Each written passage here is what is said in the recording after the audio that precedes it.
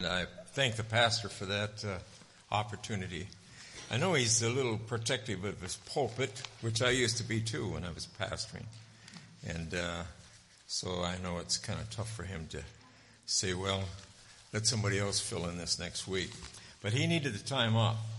And I hope you brought your Bibles today and getting a little bit of feedback here, Diane. A little bit. And you'll turn to the book of James. I've only been in this book 6 years now. Lou always said I was slow. And 2012 is when I started it. So anyway, it's a good book. You know what's exciting? You can sit down and read this book of James in me 20 minutes. You maybe 10, but it wouldn't take too long. And it can speak to our hearts all the time. It's a simple book, and yet look here, it's profound. You'll see some profound things today, I'm sure, that the Lord has showed me.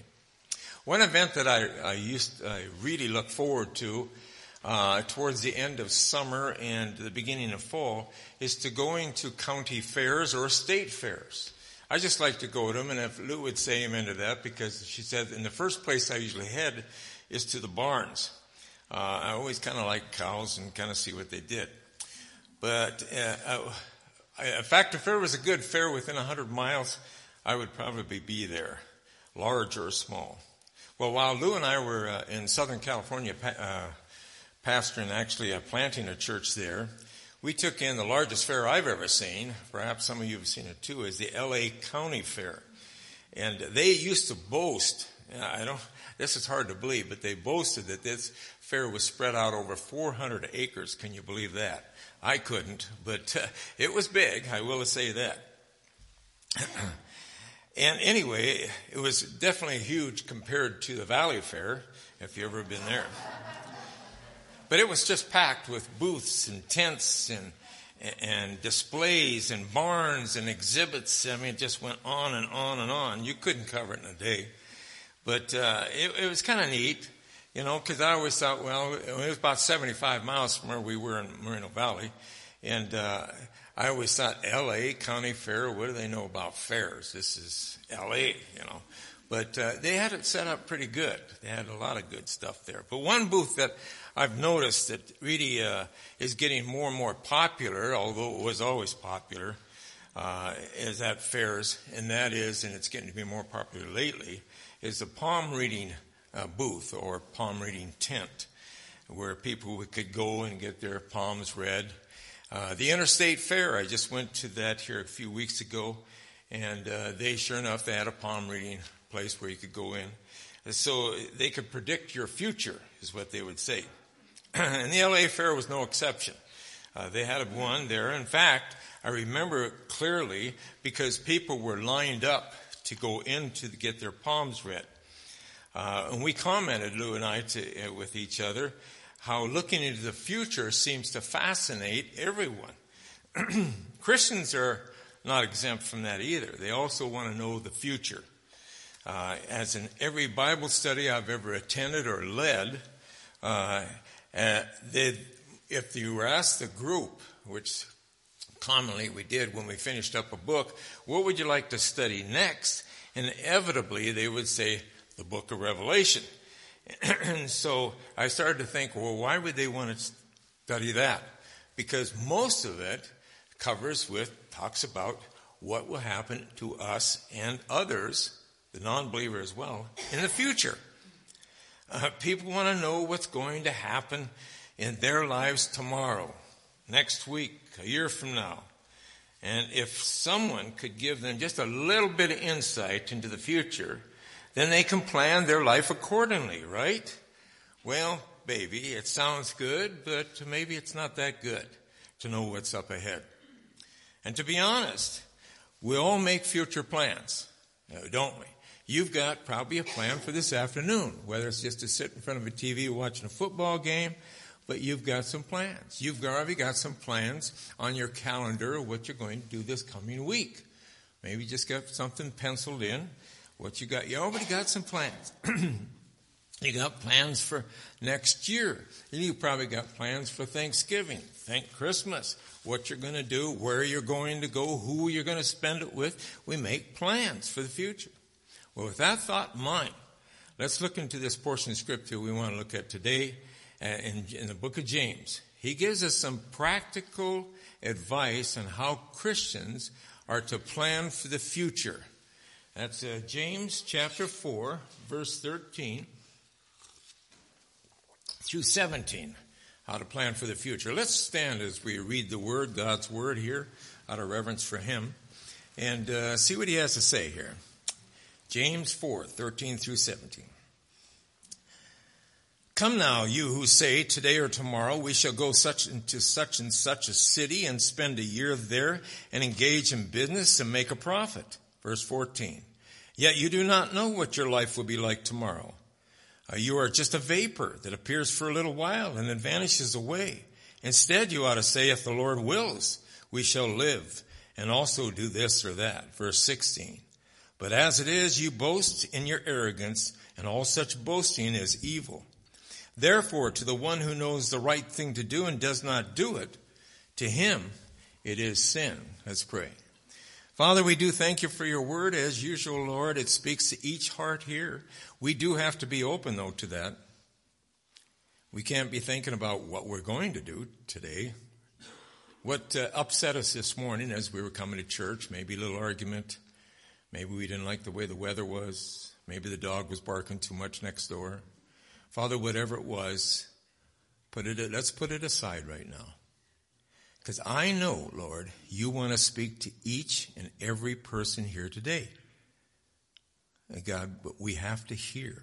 Open up our ears. He who has ears to hear, let him hear, you say. Let us hear what you have to say. Just a one-liner for some of us.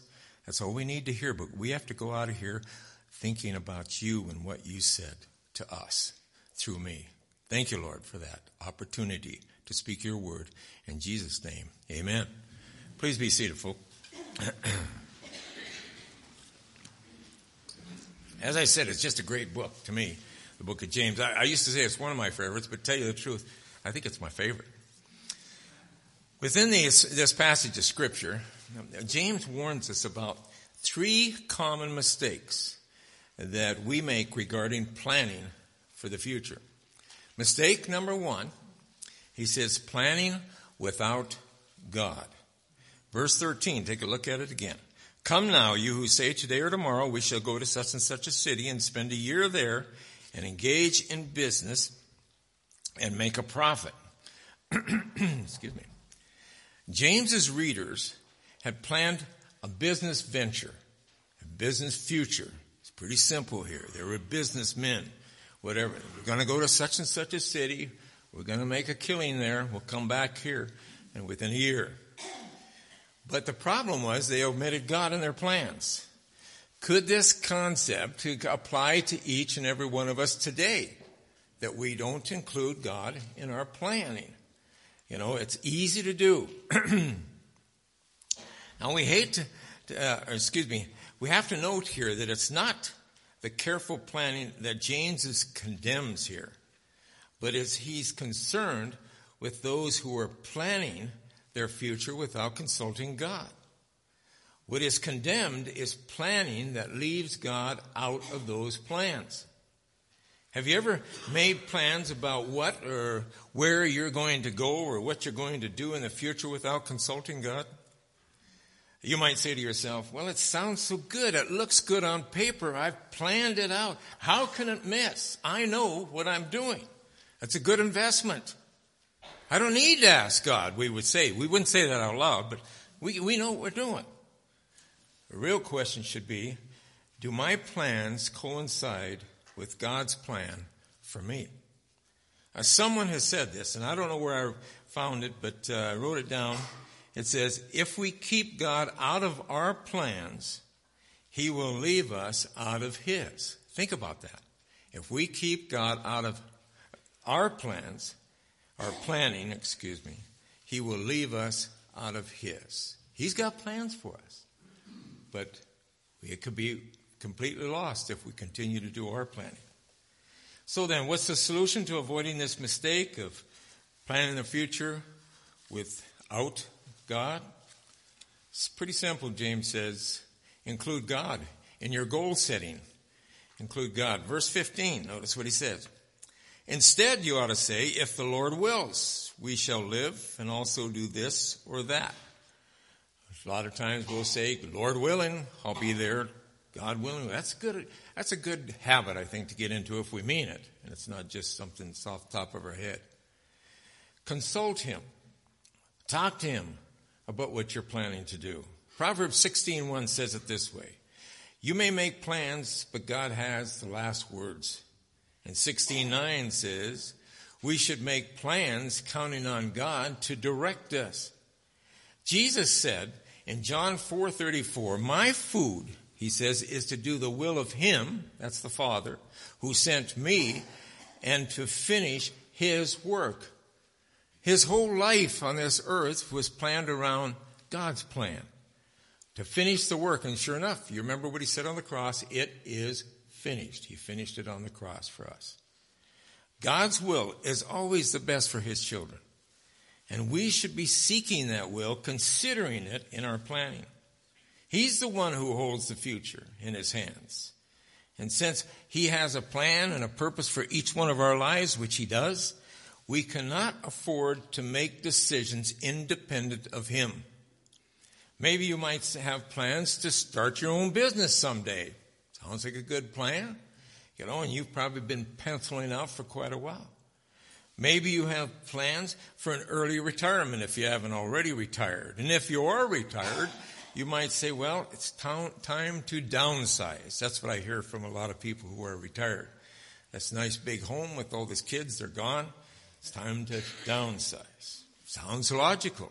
Maybe you have plans to build or buy a new home or to move out of this area completely. You say, well, as soon as I get finished with doing this or that, we're going to move. I've always wanted to live so-and-so or whatever. Maybe you've even got plans to trade in that old car and buy a new one.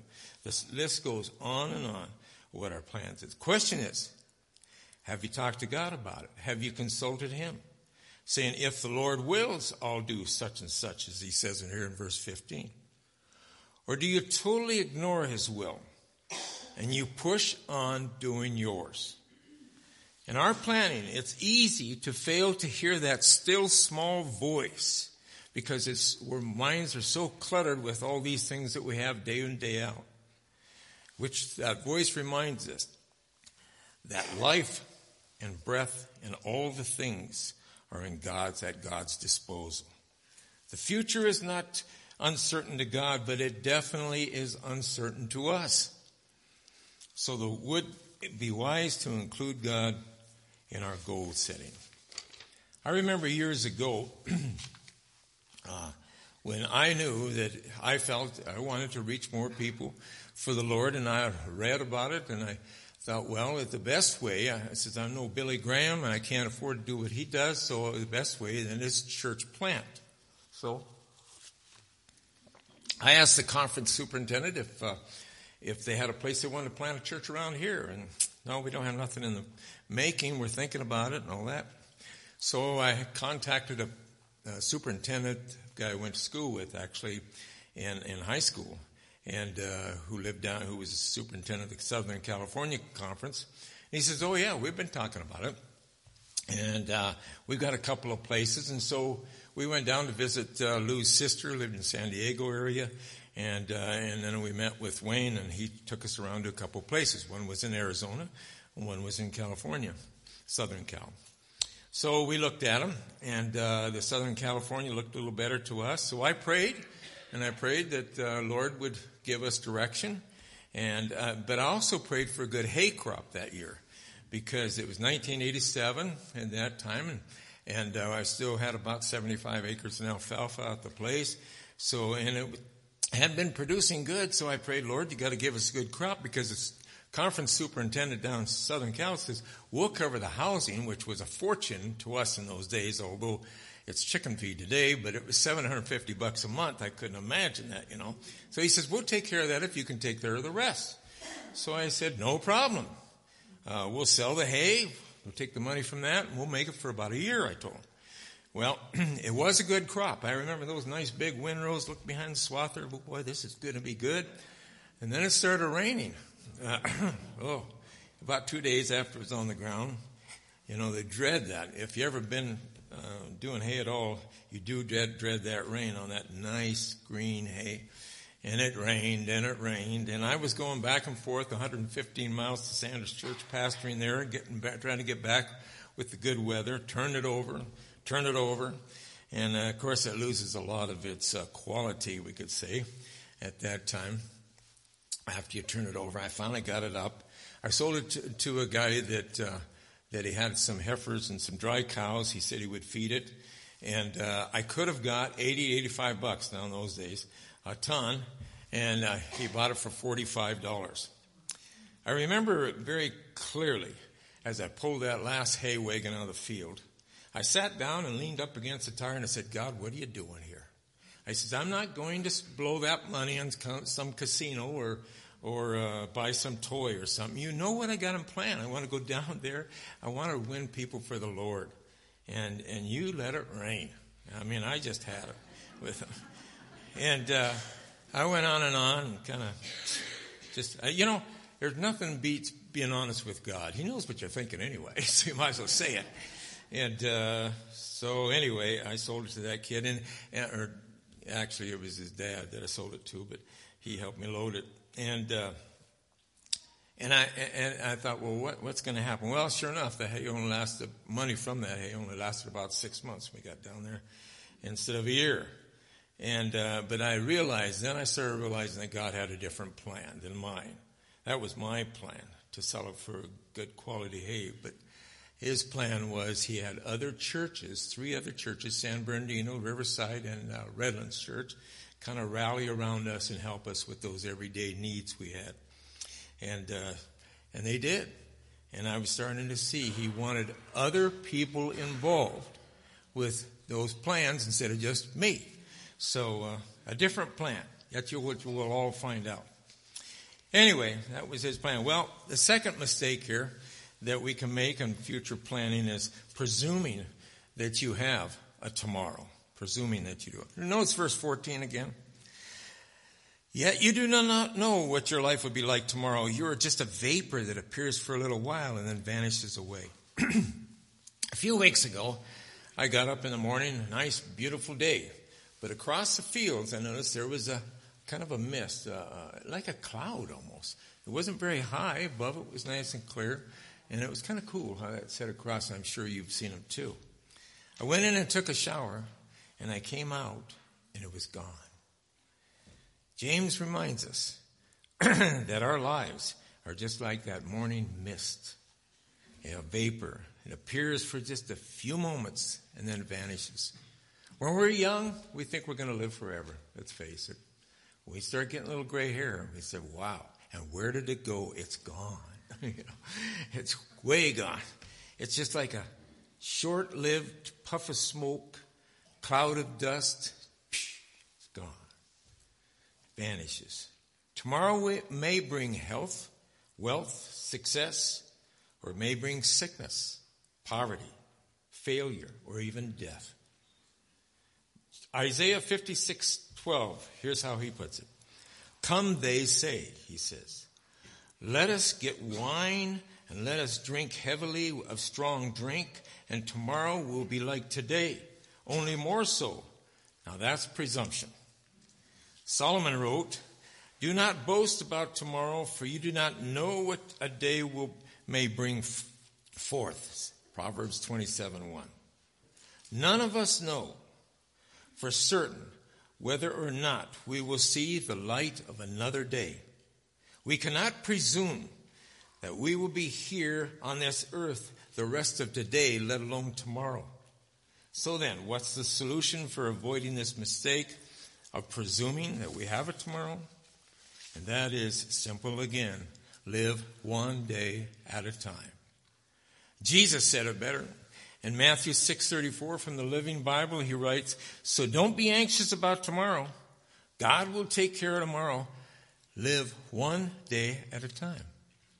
Now, I hear this verse quoted mainly, folks, and I'm sure you have too, from people who have just been diagnosed with terminal cancer, and they've been told a year, maybe 6 months. So you ask them, well, how's it going? After you've heard about that, a week or two later or a month or two later, how's it going? Well, we just take one day at a time. You do that, don't you? You start thinking about, this is a precious time. Before that, you never thought about it as much as when it's the numbers right there. Just take them one day. The lesson to be learned from this is that we should take full advantage of today and the opportunities of today. Make the most of every opportunities because the days are evil, the scripture says. Opportunities that God has given us today. Are you living for today? It's easier said than done, though, isn't it? That's what I find. But remember, life is short. It's just a vapor. Moses put it this way in Psalm 90, verse 12. Teach us, Lord, to number our days. When was the last time you woke up in the morning and you said, I'm going to enjoy this day that the Lord has given me because I may not have it tomorrow? Folks, don't be deceived into thinking that you have lots of time remaining to write that letter. I know people don't write letters today very much, but to drop a note. Don't think you're going to have lots of time to do it. Don't be deceived into thinking that you have a little more time to make that phone call. You can always do it tomorrow. You could do it today. Or to make that visit. The Lord has impressed upon you to go visit so-and-so. Well, I'll get around to it. Don't be deceived into thinking there's lots of time remaining to settle that debt or to get that sour relationship squared around. Don't presume that you will have a tomorrow. Instead of telling others about our plans for the future, we should be telling them about our dependence on God today. So live one day at a time, as if it were your last. And that leads us into mistake number 3, and possibly the most important one. Postponing what should be done today. Notice verse 17 again. Therefore, to the one who knows the right thing to do, does not do it, to him it is a sin. Excuse me. Procrastination, folks, is at the root of much of our troubles. An example of procrastination I'd like to read to you here from the book of David Jeremiah has. It's kind of interesting. Procrastination. There's a wonderful story about a man who was cleaning out his desk one day, and he found a shoe repair ticket that was 10 years old. Figuring that he had nothing to lose, he went to the shop, gave the ticket to the repairman, who began to search out the back room for the unclaimed shoes. After several minutes, he reappeared and gave the ticket back to the man. "What's wrong?" asked the man. "Couldn't you find my shoes?" "Oh, I found them," replied the repairman, "and they'll be ready next Friday." Procrastination. Have you ever been guilty of saying to yourself, I know what God wants me to do, but I prefer not to do it right now. Later. I'll do it later. We tend to think that only doing wrong is sin. But James tells us that sin is also not doing what is right. You see that in verse 17?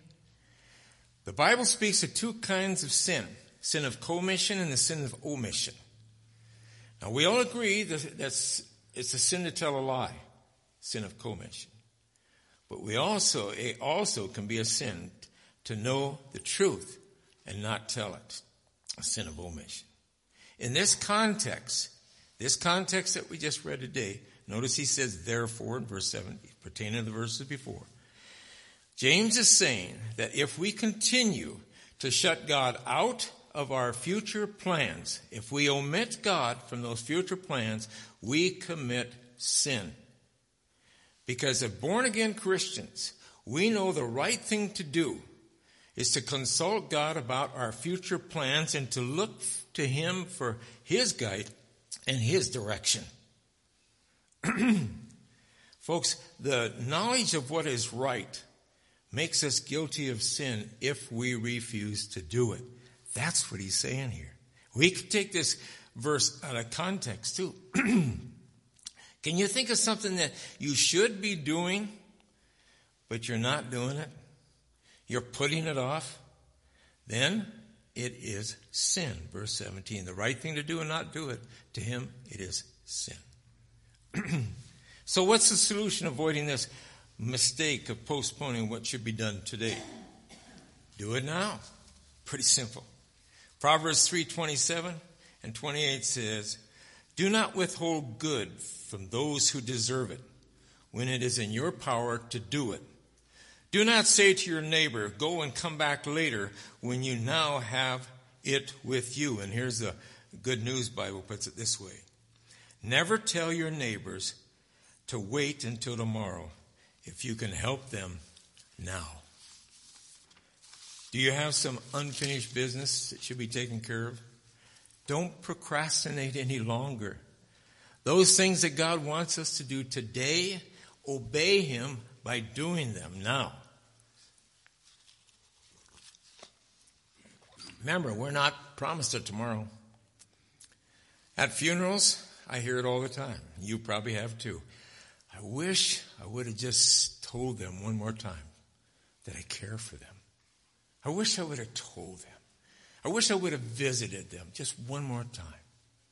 But I didn't. I didn't get around to it. I didn't take the time to get around to it. I wish I would have told them how much they encouraged me in their life and in my life, how much they would encourage me. I wish I would have, but I didn't. And it's too late. Jesus emphasizes these points that James is making here in his parable of the foolish rich farmer in Luke chapter 12. I know you're familiar with it. You might turn to it, though, if you got your Bible. Luke chapter 12, verse 16 through 21. I've used this scripture more than once at a funeral, believe it or not. It's really great. Luke chapter 12, verse 16.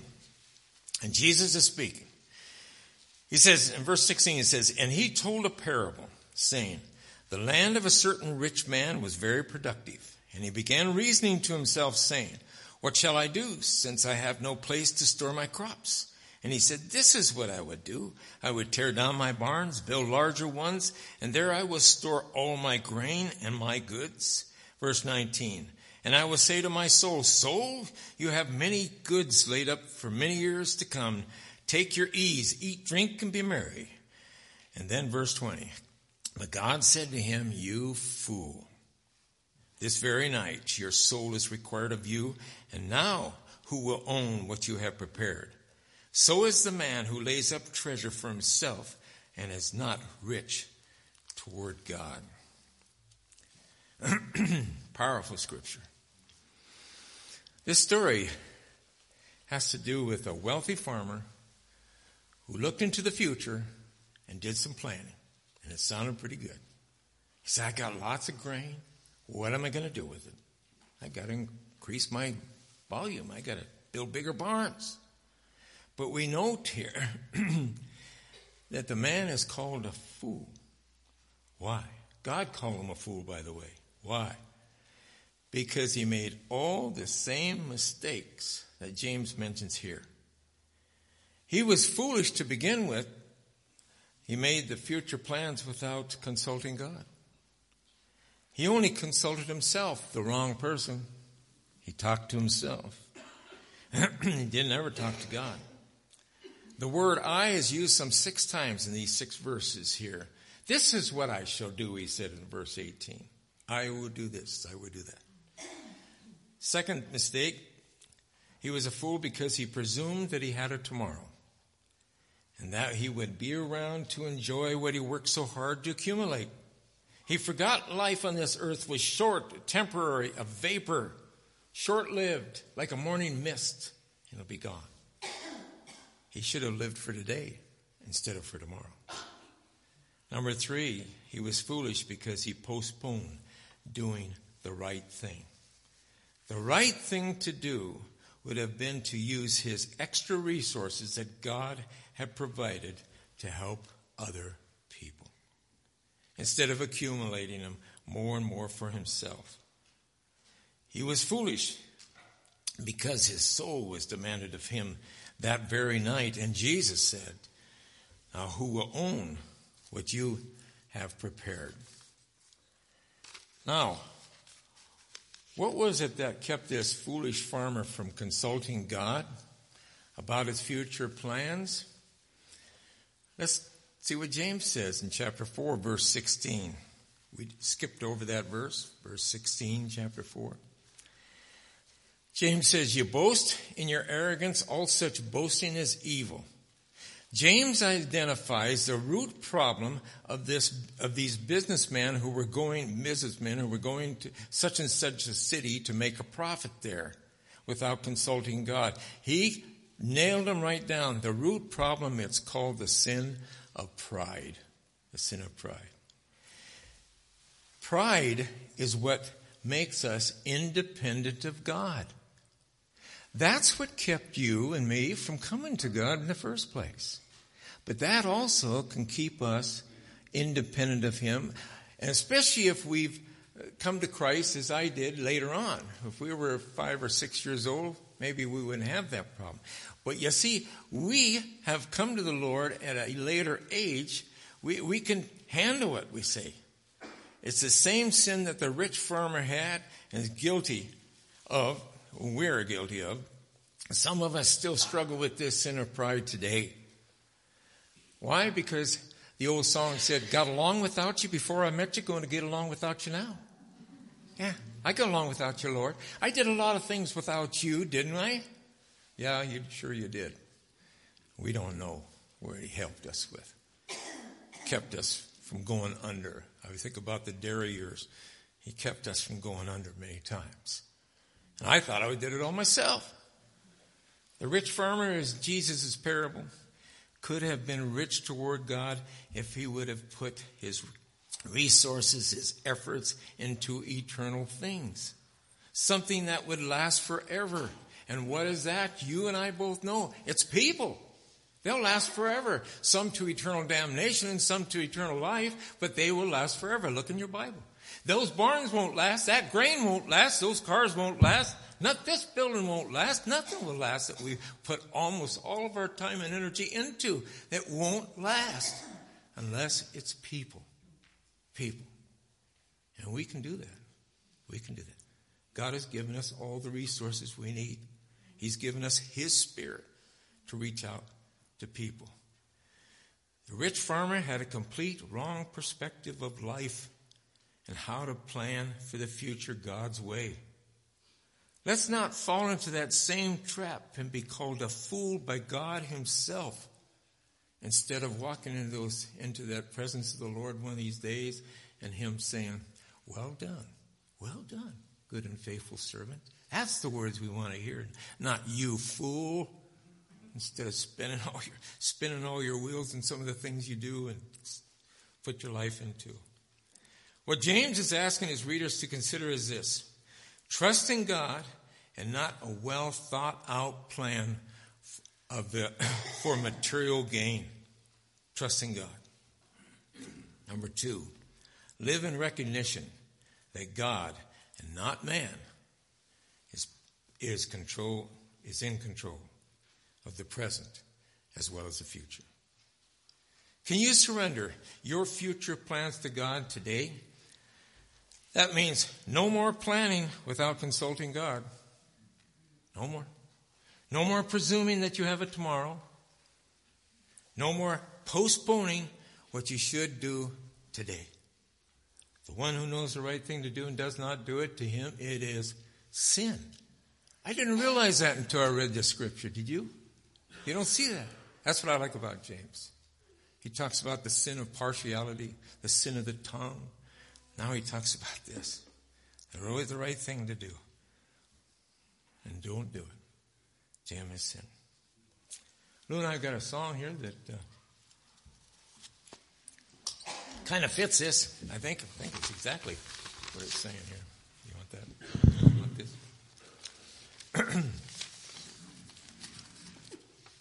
You want to look on here? Okay. It's interesting how these things come to you. But as I was preparing this message, I really did think, what is the real problem with why we do things without consulting God? And it is pride. That is the problem. But a lot of it is this, folks, that I've learned through the years. You can take it or leave it.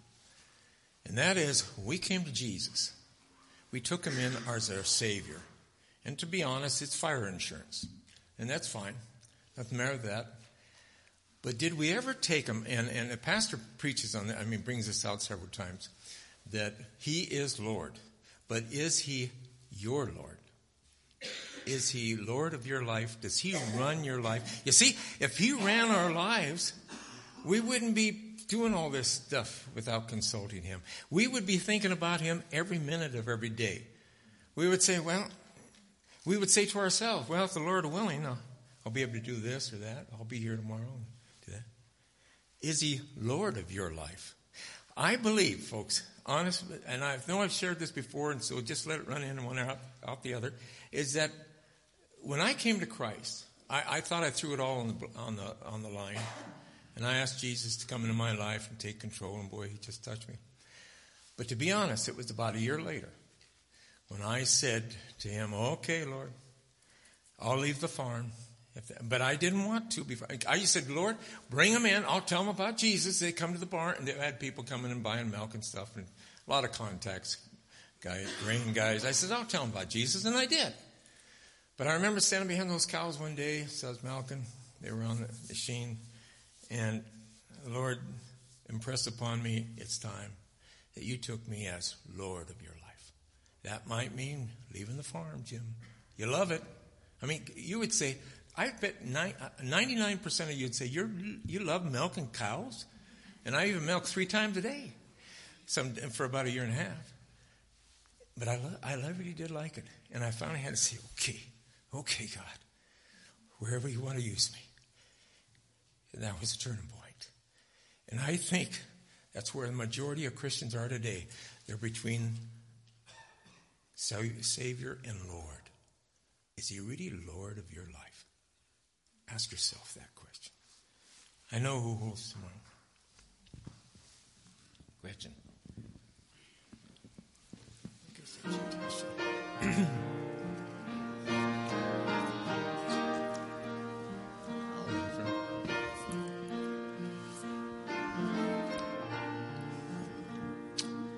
I don't know about tomorrow. I just live from day to day.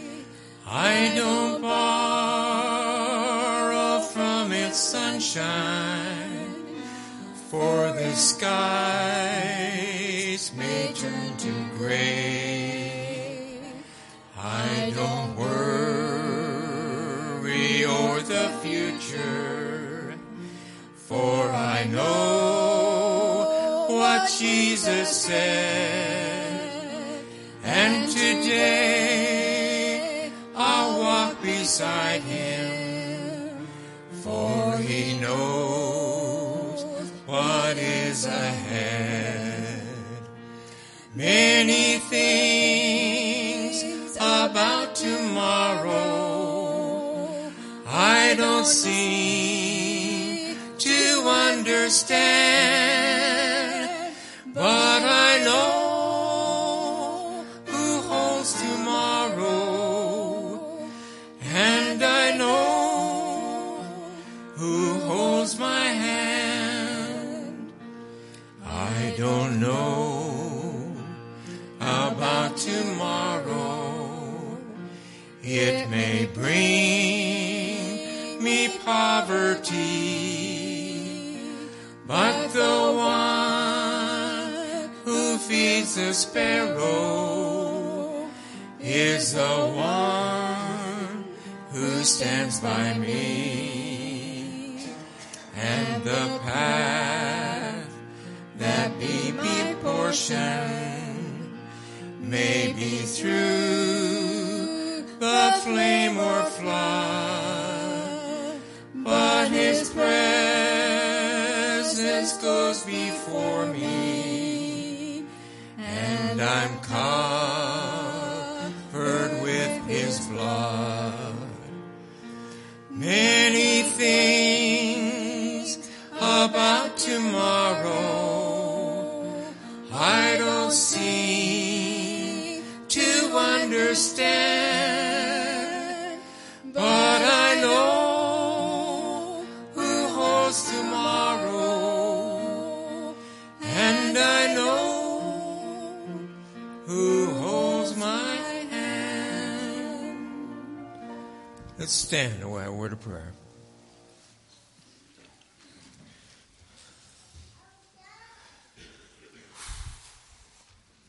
Father God, you're good to us.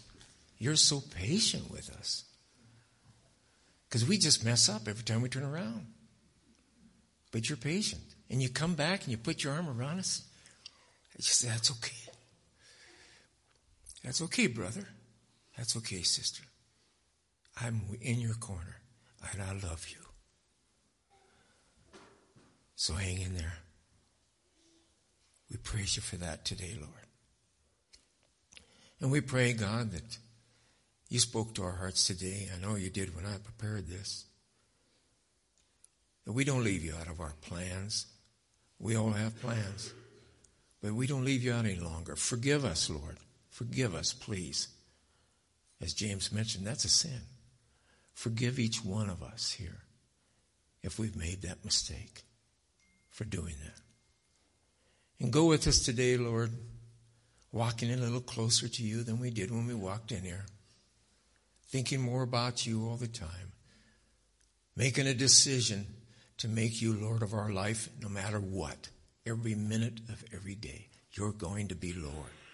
If that means pulling out of the business, either the milking business or the whatever, and following you, going here or going there, reaching someone, if that means that to you, Lord, let it be. Let us let go. Teach us to let go what we have and to reach out to others that need you because they don't have you. Thank you, Lord, for the opportunities you give us and day after day. And don't let us squander those times. Don't let us look back and regret, oh, I should have said this, I should have said that. No, we don't want those regrets. We want to say it now. Lay it upon our heart before we walk away from that person. And just tell them, do you know God loves you? He died on the cross for your sins. All you got to do is ask him to come into your life, take control of your life. Isn't that what you want, brother? Isn't that what you want, sister? You've been running your life for a while now. Let him run it. That's all we got to say. Thank you, Lord, for those words. Thank you for that life-changing that you've given us through your son, Jesus, we pray. In your name, amen.